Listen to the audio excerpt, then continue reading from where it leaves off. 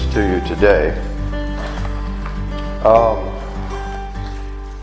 We can ask, what is Paul doing when he's writing? And when he's writing anything, but when he's writing Galatians, and what are we doing when we're reading a book like this? And I'm going to say something very ordinary here, maybe yawn-inducing. But yet, I think it's very important and that we do not overlook it.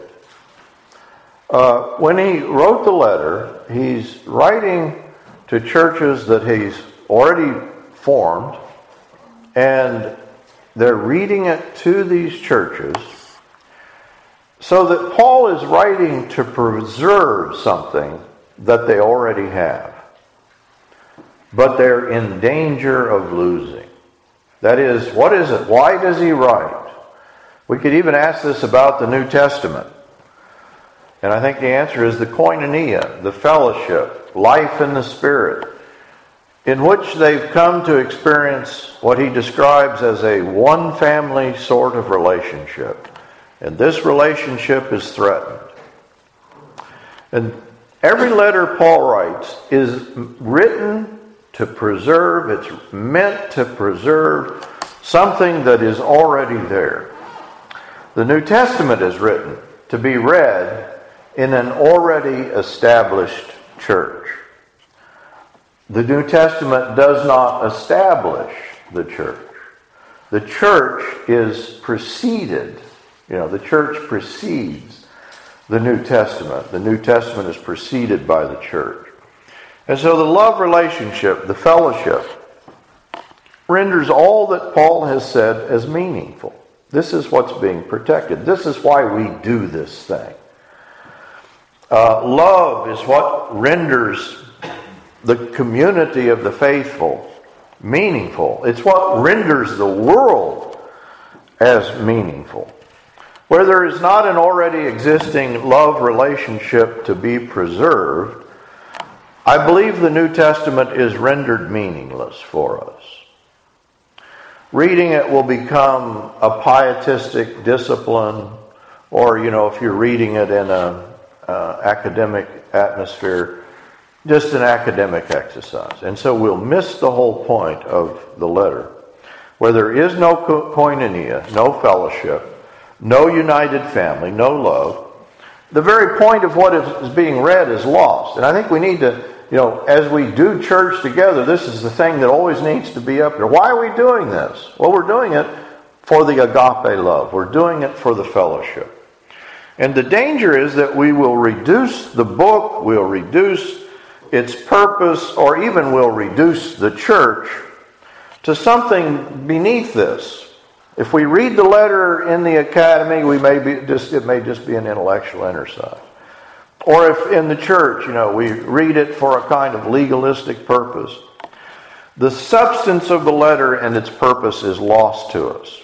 Is it if we begin to read with something less than the passionate love and purpose with which Paul wrote, and the presumed love interest of those who first read it.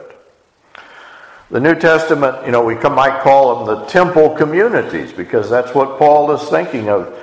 These places where heaven and earth merge, where the incarnation continues to be realized through the corporate body of Christ, where all sorts of people from various walks of life are in fellowship with the one God found in Christ. In Galatia it'll be Jews and Gentiles.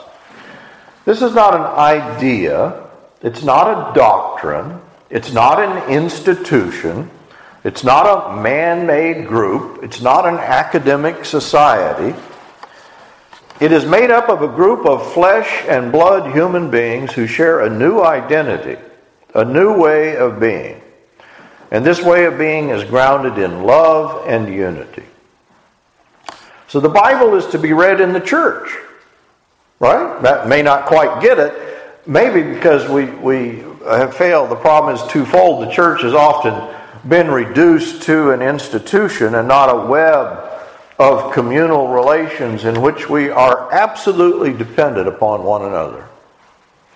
The institutions, with their hierarchy, their buildings, the drive to incorporate may not always be incorporating people into a koinonia so much as continually trying to create a koinonia that is in some fundamental way lacking.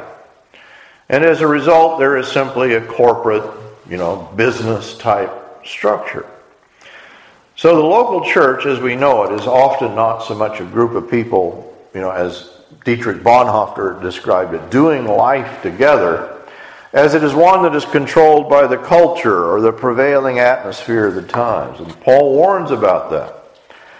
Rather than cultivating its own culture, being a distinct people, a distinct economy, with our own politic, our own, culture of the church. Church is sometimes simply a support structure for the culture, for the economy, for the politics, or for maybe the American way in this country. The notion that the church is not a distinct culture is just an aid to pursuing whatever the prevailing culture may be. And that is the modern version of the problem that the Galatians face, right? That is, these Judaizers are saying, well, the church is just more Judaism. It's more Jewish culture. It's more ethnic culture. They're missing the point of the fellowship. So we might ask, who are the Judaizers among us? The church may simply be repeating the problem of the law of sin and death, ultimately, as it's guilty of holding out a form of wholeness and happiness that does not require us to take up the cross and join in a cross-shaped, a cruciform community. So a Judaizing Christianity, an Americanizing Christianity, a Japanizing. That was, believe it or not, it was a problem in Japan too. Simply put, in any culture, if it fails to be a cruciform community, then we're making the mistake that Paul, I think, is writing against in Galatia. The culture which surrounds us is one that compels us to pursue happiness, to achieve wholeness, to be successful, to attain. And the way in which we obtain is through obtaining, I think, what the law, or what even an idol holds out. And, of course, we're describing the perversion of sin. The law itself is thought to hold out an image of wholeness. And that's what these Jews are saying, you need to follow the law. And what the problem is, it does not admit us to come with our brokenness and admit that, no, the law is inadequate. Being an American is inadequate. Being Japanese is inadequate. Like idolatry, the wholeness, the life, the being of the idol is an image maybe that we would attain to, but it's on our own power through the law. And so where Christ is posited as offering the same sort of fulfillment as the idol, the danger is that Christ himself will become just another idol, another means of achieving that is really not the culture of Christ, but the culture of this world. The church is often reduced to just being an aid, not an end in itself. But this is to be an end in itself, right? We are to be a people set apart. We might call this, our discussion today, and the idea of a kind of resistance to death, or the notion that Judaism, idolatry, or things as they already are, is enough. We deny the reality then of the enslavement to sin, of oppression, of poverty, of reality, really, so as to continue doing, what we want to do. And so there is a disconnect in Galatia. There is a disconnect, I think, very often in our churches between belief and action.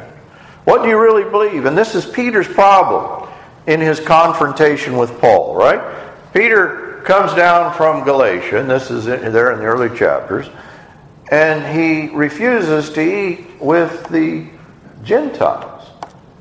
He's wanting to preach a Judaizing type of gospel, and that's what these false teachers in Galatia are doing. What would be, maybe the power of positive thinking, the health and wealth gospel, the pretense of having it all together. The American, we could describe this Judaizing tendency is always with us. And Paul says, did you receive the Spirit by obeying the law? Did you receive the Spirit through human effort? And I'm paraphrasing here, but this is what Paul says. Are you complete idiots? Are you fools? Christ was clearly portrayed to you as crucified. That's the important thing here. We come then to an alternative understanding of reality. Those who would sell us, Paul says, on the present evil age. This is in 1:4. Don't you know that Jesus Christ gave himself for our sins so that he might rescue us from this evil age? Not so that he might, correct the evil age. Paul says you're dealing, and he uses the word perverse. Perverts. You pervert the gospel.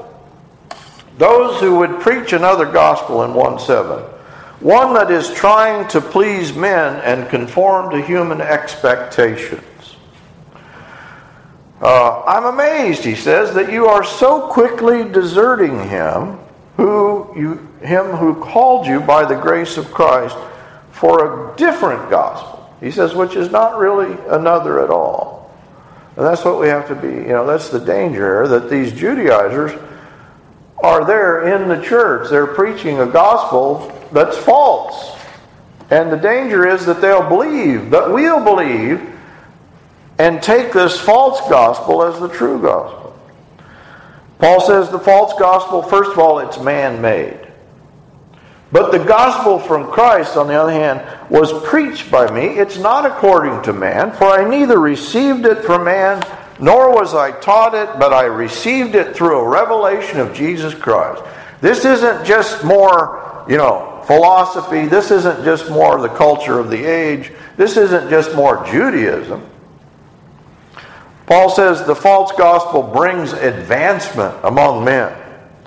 He uses himself as an example. I was advancing in Judaism beyond many of my contemporaries, among my countrymen, being more extremely zealous for my ancestral traditions. He had worked himself up to a high position as a Pharisee. He was a Pharisee of Pharisees. But he says this understanding will steal your freedom. In 2:5, but it was because of the false brethren secretly brought in, who had sneaked in to spy out our liberty, which we have in Christ Jesus, in order to bring us into bondage. But we did not yield in subjection to them for even an hour. This thing will steal you. It'll steal your freedom. He says it's divisive in its refusal to fellowship. It is hypocritical in that those who promote it will act so as to please the powers that be. This is 2:12. For prior to the coming of certain men from James, he used to eat with the Gentiles, talking about Peter. But when they came, he began to withdraw and hold himself aloof, fearing the party of the circumcision. How can you tell that false teachings entered in? Because the false teachers immediately want to split things up. They want to divide. They want to separate out. They want a hierarchy. It is a powerful false gospel in that it seems to be apparently in some circumstances the only logical thing to do. This is Paul, verse 13 of chapter 2. The rest of the Jews joined Peter in this hypocrisy, with the result that even Barnabas, Barnabas who had rescued Paul from, brought him to Jerusalem. Barnabas, who was the one who had really rescued Luke and made a true disciple of Luke. Even Barnabas was carried away, Paul says, by their hypocrisy. This is no, weak thing that he's describing. He says this false gospel relies on human strength rather than the grace given through Christ Jesus. It will enslave you. It will consume your life. He says, if you are going to pursue this way of life, and I'm just quoting Paul here, just go ahead and emasculate yourselves. That's what he says. Paul uses very strong language. Because you're a powerless pervert anyway. Now that's Paul, but I'm extrapolating. He's saying that if you're going to do this thing, there's no life in the law. There's no satisfaction in the idol. This false gospel does not promote unity. 5:15. He says it sets you to biting and devouring one another. And in a passage that sounds much like Romans 7, he says, for the sinful nature desires what is contrary to the Spirit, and the Spirit what is contrary to the sinful nature. And then he describes the fruits of this unspirit: sexual immorality, impurity, debauchery, idolatry, witchcraft, hatred, discord, jealousy, fits of rage, selfish ambition, dissensions, factions, and envy in chapter 5. And of course I'm describing the problem, but what is the answer? And the answer is that to recognize this gospel from Christ is not from men. This kingdom and way is not from this world. You have life in the Spirit, Paul says, in the gospel that we preach to you. That is, this koinonia, this fellowship, is there because of the gospel that we preached. There is a difference then between the sort of thing, the ecstatic attainment, the keeping of the law, and this joining of a family, walking by faith, believing in Christ. And Paul will use himself as the example here. He says, I was a persecutor of the church. I was shut up under sin and the law. And he says the gospel frees us. It's not just Jews that have the problem. That's all. We need to recognize this is a universal problem. It frees us from that sort of slavery. But what is the nature of that slavery? I think it's that desire that we've just described. The pursuit of the law, self-attainment, advancement of the self, self-empowerment, kind of the health and wealth success. Gospel.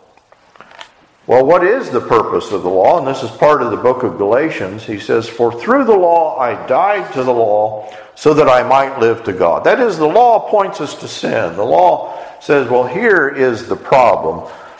There is no life in the law. And that's the Jewish mistake. That's the human mistake, is to imagine that through law keeping of some kind, attaining on the basis of the systems of this world, that we can attain salvation.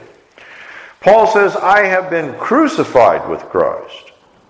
It is no longer I who live, but Christ lives in me. And the life which I now live in the flesh, I live by faith in the Son of God, who loved me and gave himself for me.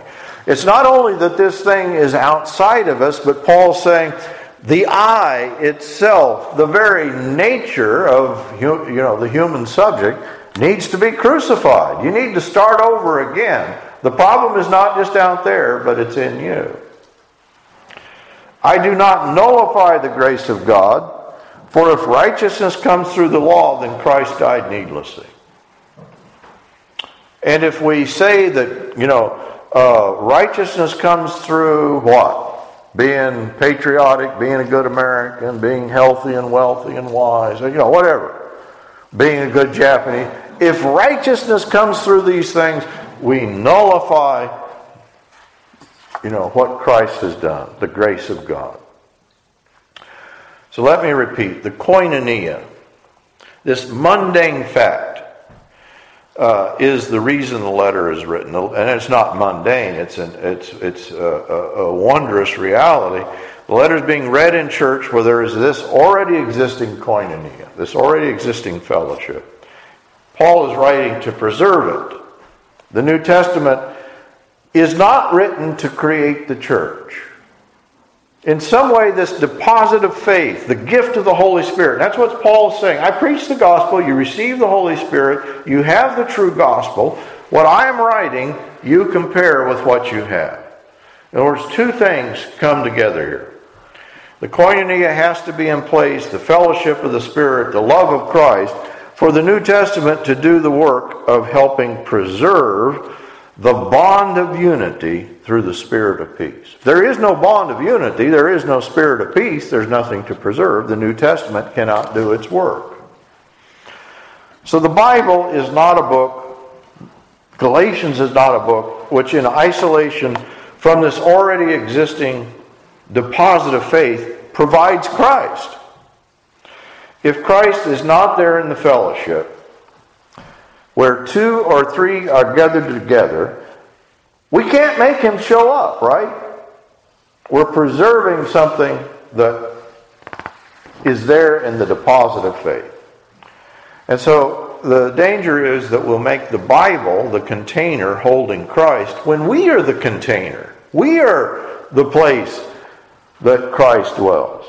And the danger is we'll reduce Scripture then to a series of propositions, doctrines, and legalize it, and we'll confuse the propositions and doctrines with Christ and slide back into the legalism that Paul is warning about.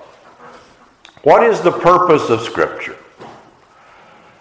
Paul says in 1 Timothy, I am writing these things to you, hoping to come to you, because that you will know how to conduct yourself in the family of God. I'll say it again. Why is the Bible written? That you will know how to conduct yourself in the family of God. You have the family of God? This is the way in which you are to proceed. So he says, why are you deserting Christ so quickly? And how do you desert Christ? Well, by turning to that which is not Christ. Christ is not a proposition. Christ is not in the grammar. Christ is not even a teaching. Christ is not even the teaching and preaching. Christ is not the law. Christ is a person made present to us through the Spirit. So where the teaching, doctrine, and study of the letters of the New Testament are separated from the body of Christ, the koinonia, I believe we separate the letter and the Spirit. The Spirit and the body of Christ cannot be separated any more than the body and the soul of humans. Where we would have the Spirit apart from the body, we would have the presence of God apart from the crucified Christ. Do you get what I just said? How do you come to Christ? Can you come to Christ apart from the body of Christ? Can you come to Christ apart from the church? You can't do it. And that's the problem of the Galatians, and I think that's often our problem.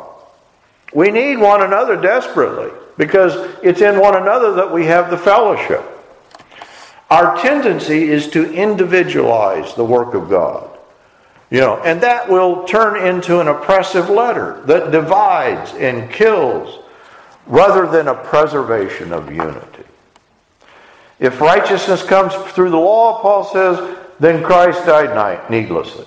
If righteousness comes through a book, then Christ died needlessly. If righteousness comes through a human word, Christ died needlessly. And you could just add on. If righteousness comes through something other than the grace of God given to us in Christ. So righteousness has to do with his covenant relationship. Thus, it is faithfulness which Christ gives us. It is covenant faithfulness which Christ gives us. So Paul says, I'm writing these things to you, hoping to come to you before long. But in case I am delayed, I write so that you will know how one ought to conduct himself in the household of God, which is the church of the living God, the pillar and support of the truth. And he says this is a great mystery. He who was revealed in the flesh, he was vindicated in the spirit, seen by angels, proclaimed among the nations, taken up in glory. So there is the household or family of God created by Christ, God revealed in the flesh, and all Scripture is inspired by God, Paul says in 2 Timothy. Why? What do we do with Scripture? It's for teaching, for reproof, for correction, for training in righteousness, so that the men of God may be adequate, equipped for every good work. That you may know how to conduct yourself in the household of God. All Scripture is not God, nor does it impart the presence of God. The Christ that is present in the family of God is better apprehended so that we are enabled to follow him through Scripture. I'm saying a very simple thing here, but I think it's a very important thing. Where do you apprehend Christ? Where do you see Christ? What is the purpose of reading the New Testament? What is the purpose of our Christianity? It's all to be found here in the fellowship of the saints.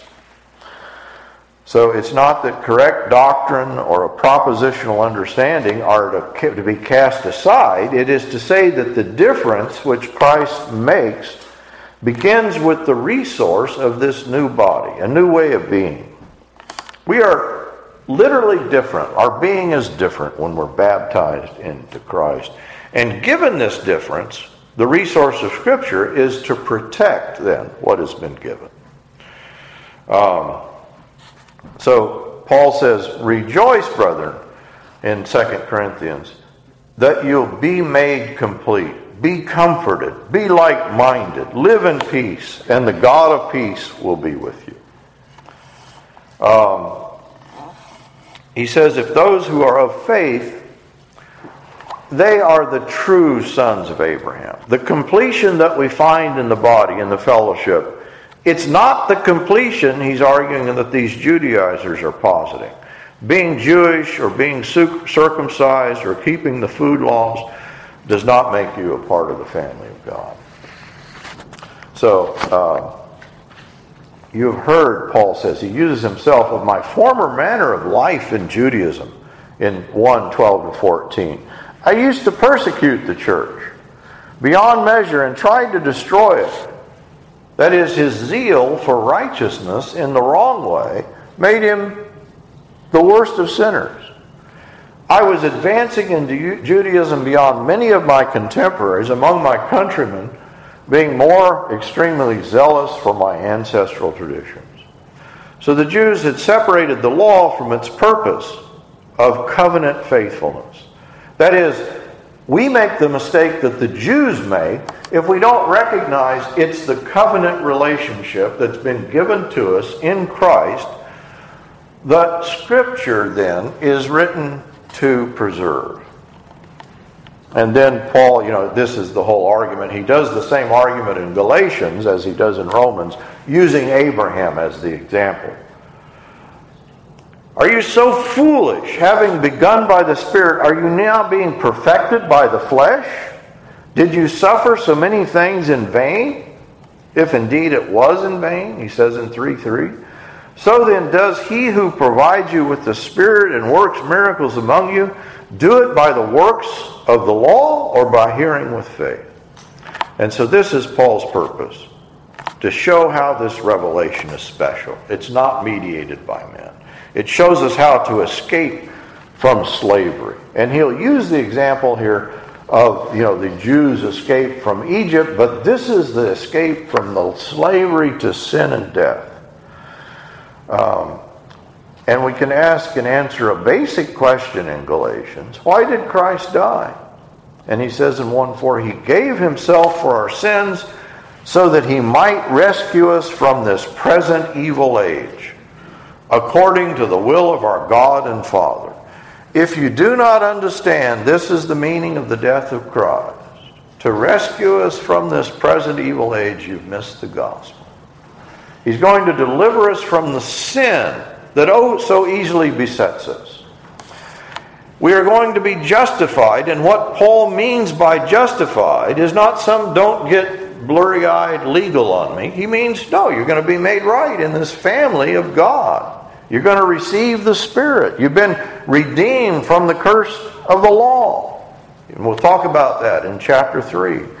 He says in chapter 5, it was for freedom that Christ set us free. Therefore, keep standing firm and do not be subject again to a yoke of slavery. That's our danger as Christians, that we'll fall into some unfreedom, some slavery. Is the law the thing? Unfortunately, we have a doctrine of atonement divine satisfaction and penal substitution that makes the law the thing. But the cross does not address the category of Gehenna. It does not address the category of, this future punishment, but it addresses the immediate category of living under the curse of the law. Those who make the law primary introduce the curse once again, and that's Paul's point. And then the tendency is to become persecutors of the koinonia through clinging to a disembodied word. That becomes like law in the process. And that's, Paul's the key phrase here. I've been crucified with Christ. I am a new subject. Christ died that we might die. He did not die so that we do not have to, but He died that we might take up our cross and follow Him. The cross does not put on display the wrath of God, but rather the virtue of Christ to be imitated. As we lay down our lives in the manner that Christ laid down His life for us, we take up the cross that He bore. And this is Paul's picture. Those who do this are, more numerous are the children of the desolate one, of Sarah, than of the one who has a husband. More fruitful are those who, have followed Isaac, the child of faith, who he's using as the example. So Paul the teacher calls us to this practice of virtue. I beg you, brethren, become as I am. Take up the cross. Because I have become as you are. But now that you have come to know God, or rather to be known by God, how is it that you turn back again to the weak and worthless elemental things to which you desire to be enslaved again? And then the conclusion, neither circumcision is anything nor uncircumcision, but a new creation. We are a new creation in Christ. That's my introduction. Let's sing our hymn of it.